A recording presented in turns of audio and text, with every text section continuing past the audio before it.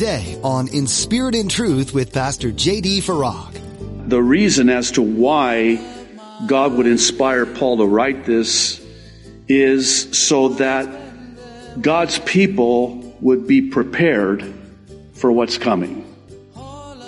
Not only does this serve as a sign of the time of the end, but so too does it prepare us for what comes in the end. In addition to preparing us, it's also protecting us. From the details of your life to the big issues, you, like most people, probably like to be prepared for what's coming your way. Well, today, Pastor J.D. talks you through what to look for before Jesus returns.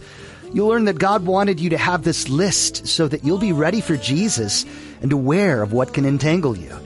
Now, be sure to stay with us after today's message to hear how you can get your own copy of today's broadcast.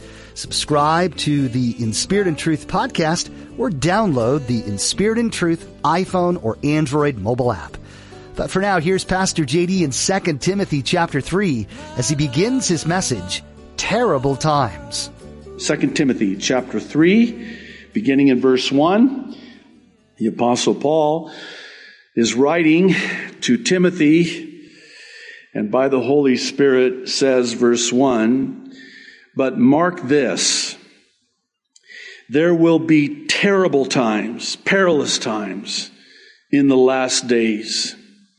People will be lovers of themselves, lovers of money, boastful, proud, abusive, disobedient to their parents, ungrateful, unholy, without love, unforgiving, slanderous, without self-control, brutal, not lovers of the good, treacherous, rash, conceited, lovers of pleasure rather than lovers of God, having a form of godliness," verse 5, "but denying its power. Have nothing to do with such people." Well, I chose to title today's teaching Terrible Times. And this for a number of reasons, not the least of which is that it is an apt description of these, the last days that we are living in today. Actually, truth be known, the title of Terrible Times is in some ways an understatement, given the meaning of this word in the original language of the Greek New Testament. This word, translated terrible, or as some of your translations render it, perilous or fierce, is the word that is used to describe two demon-possessed men. We have the account in Matthew's Gospel, chapter 8, verse 28. We're told when he, speaking of Jesus, arrived at the other side in the region of the Gadarenes, two demon-possessed men coming from the tombs, how creepy is that, met him. They were so violent, same word, treacherous, perilous, terrible, that no one could pass that way. I wanted to begin this way because it's going to be germane to our understanding of what Paul is writing here. The word for terrible or violent here in Matthew 28 carries with it the idea of fearful, dangerous, fierce, perilous, and dare I say, insane, demonic. That's, hello? That's what we're living in today. This day, the last days, is today. This is exactly what's happening. Now, I point this out because the Apostle Paul lists 19 characteristics that will mark the last days. And the characteristic of the last days with all of these 19 is that they will be fearful, full of fear and peril. That is what is going to mark the last days, the last moments of world history as we know it. And let me define that and expound on that. When I say that, the last moments of world history, I'm referring to the end of this age. And it'll start with the rapture. And then after the rapture, the 7-year tribulation will begin. And at the end of the 7-year tribulation is the second coming. And then the second coming will then end that final 1,000 years, the millennial reign known as the kingdom age. So we're at the end. Now, what we're going to do is look at each of the 19 characteristics that are on this list, one by one. I should have you out of here by about 2. No, we'll go through them quickly. I know, famous last words, but before we do, I need to draw your attention to what I see as an important why behind the what. In other words, why do we have what we have here in God's Word? Why did God deem it necessary to inspire the Apostle Paul by the Holy Spirit to write this to Timothy and include this in the canon of Scripture? It has to be here for a reason. And I would suggest that the reason as to why God would inspire Paul to write this is so that God's people would be prepared for what's coming. Not only does this serve as a sign of the time of the end, but so too does it prepare us for what comes in the end. In addition to preparing us, it's also protecting us. And I'll explain what I mean by that. Don't you find it interesting that after Paul lists all 19 of these characteristics, that he doesn't say something to the effect of, with these people, you need to reach them. He doesn't say that. He says instead, have nothing to do with them. Why would he say that?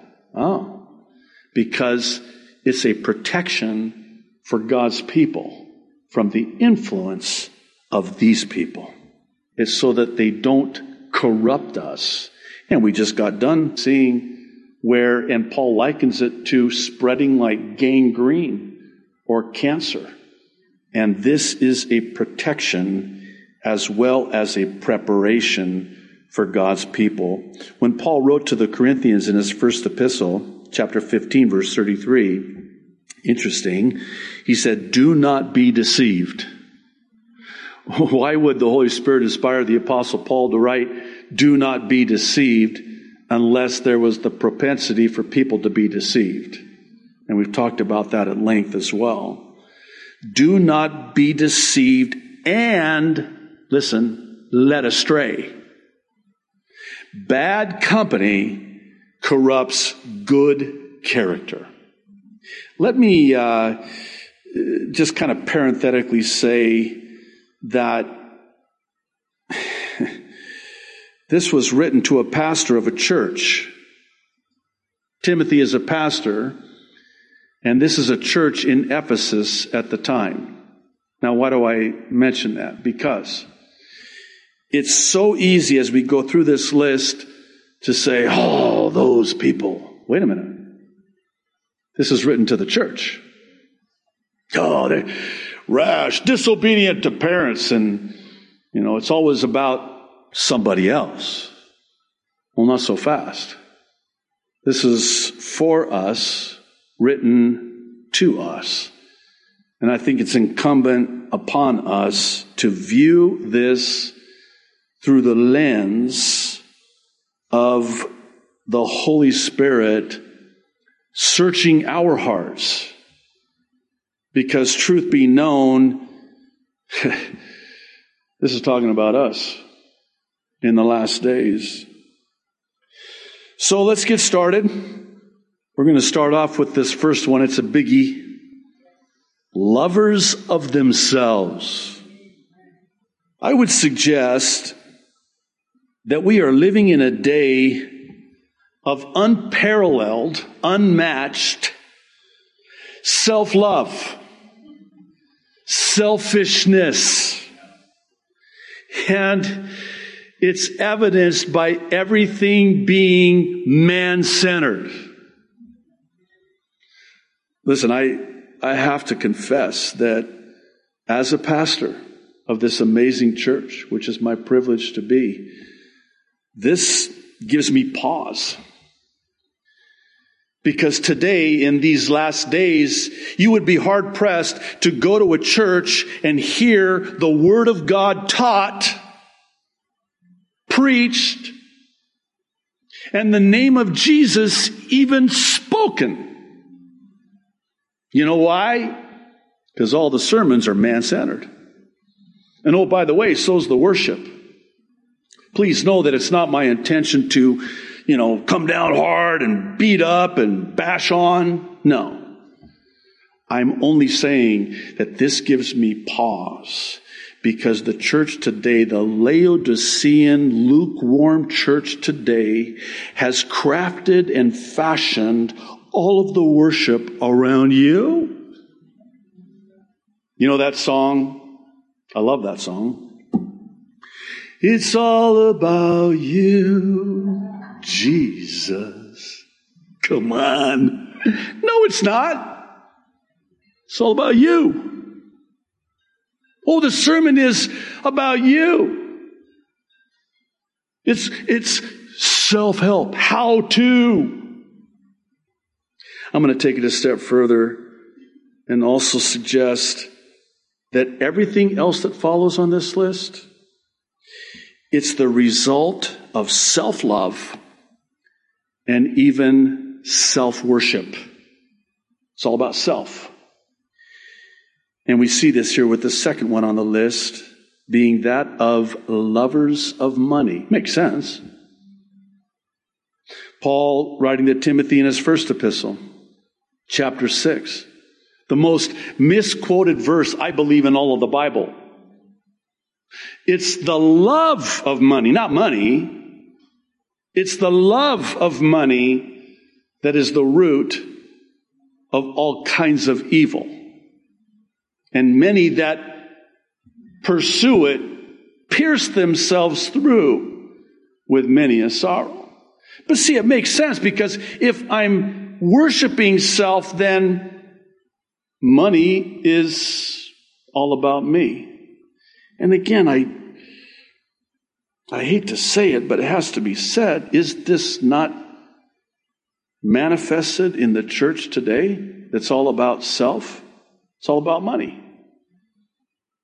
This is one of the reasons why when we started the church, I really sensed from the Lord that we were not to receive an offering in the formal or traditional way. Nothing wrong with that. That we were just to have a box, and the only time we would ever talk about money is when we were at a place in God's Word where God's Word talked about money, because of the abuses on the part of those who were all about the money. They're in the ministry for the money. It's all about them, and it's all about the money. And again, this gives me pause. But this explains it, doesn't it? It doesn't excuse it, but it does explain it.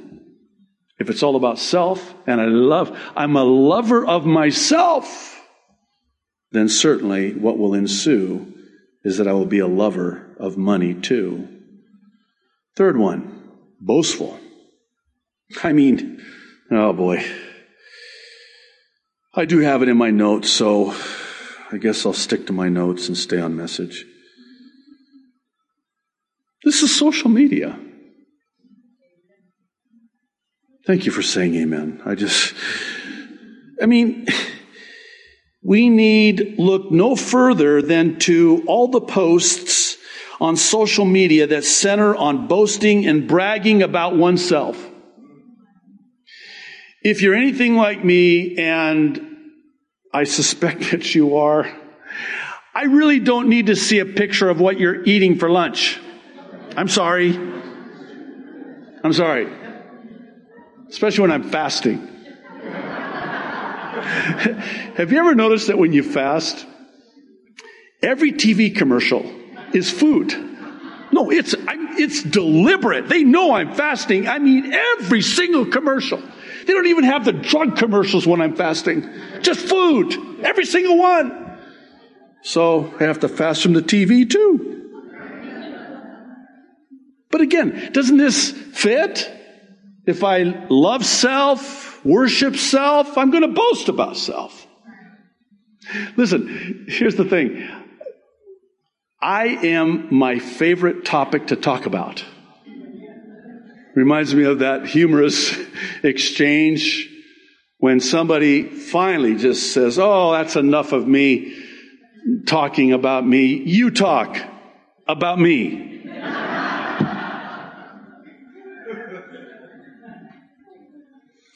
Okay, let's move on before we get way too convicted here. It gets worse, by the way, just so you know. Proud. Now again, obviously, if we love ourselves and boast about ourselves, we're going to become full of ourselves. Right?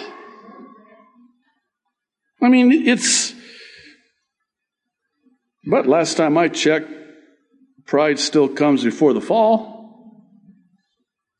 Number 5, abusive. Now, some translations render this word blasphemers, and it has this idea of profaning God, hang on to that, which is a result of exalting self.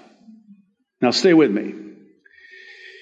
The word profane, I think maybe is misunderstood because it has this idea of making common, profaning, bringing down to a lower level. That is to profane, to make common. So let's take that understanding and that definition and put it into the template of this word here. Is it not true that if I'm going to exalt self, in order to exalt self, I've got to bring down everybody but self, including God? By the way, sadly, this plays out in many a marriage relationship. We're going to talk about marriage in a moment, where the man cuts down and condescends and talks down to the wife. You don't realize, husband, she's dying inside. And then you wonder why she's the way she is. I'm reminded of that proverb. I want to say, I forget chapter and verse. Basically says this, that there are several things that the earth cannot bear up under. And one of those things in that list is a wife who is not loved by her husband, an unloved woman. Because you see, that's the way God made the woman, is to be loved. And so when the husband, in his folly and insecurity, brings her down, he's doing so to bring himself up. That's the why, if you will, behind the what. Number 6.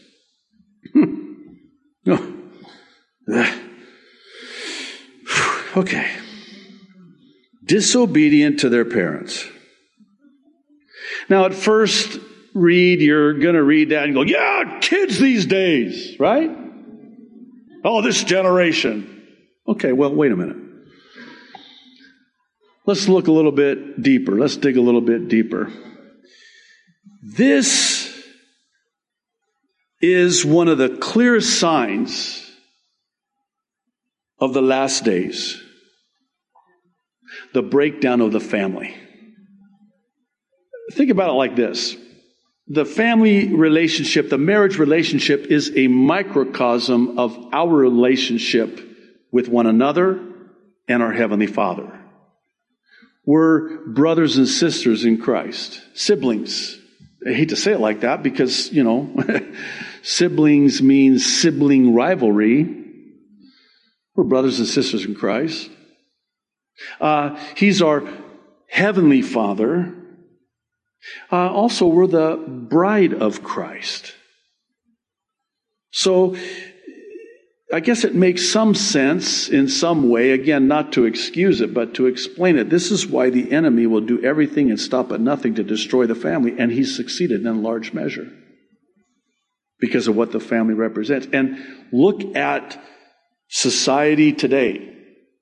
Look at the church today. Is it no wonder that we're in the condition that we're in? I mean, I deliberately chose not to include any statistics. I think this is depressing enough. We don't need more statistics, right?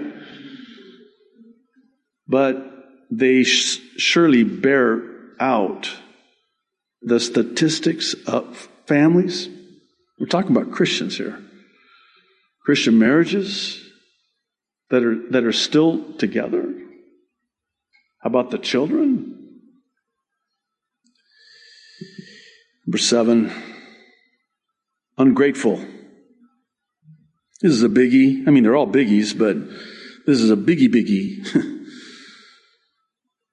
Any talk of people not having an attitude of gratitude has to include a discussion of the age of entitlement that we're living in. Oh, that's and again, I'm just as guilty as anybody. I know kids these days are so entitled. Okay. What about you? What about you? I'm owed this. I should have this. Of course you should. Because it's all about you. So you're entitled. And with entitlement, out goes gratitude. Thanks for joining us for today's edition of In Spirit and Truth with Pastor JD. We hope you continue to be encouraged in your faith as we learn from the book of 2 Timothy together. One of the greatest lessons from this book is that it doesn't matter how young or old you are. If God calls you to something, answer His calling. He's faithful to use you and your giftings to further the kingdom in powerful ways. Don't let anyone tell you otherwise. As always, we encourage you to keep studying the Bible on your own.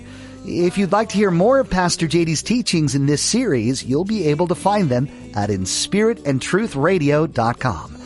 Maybe as you've been listening today, you've become aware that you don't have a personal relationship with Jesus. You may already read the Bible, you may even attend church, but have you surrendered your life to Christ? If not, today's the day to make that change. If you're not sure where to start, please visit inspiritandtruthradio.com right now and find the ABCs of Salvation under the Resources tab. This will give you step-by-step instructions and will answer questions you might have about why this is important. We also encourage you to be a part of a church. If you're ever in the Kaneohe area, we would love to have you join our church family. Come visit Calvary Chapel Kaneohe on Sundays and Thursdays for a time of worship, fellowship, and in-depth Bible study with Pastor JD. You can find out more and get directions at our website. Again, that's inspiritandtruthradio.com. Thanks for joining us for In Spirit and Truth. Holding me true.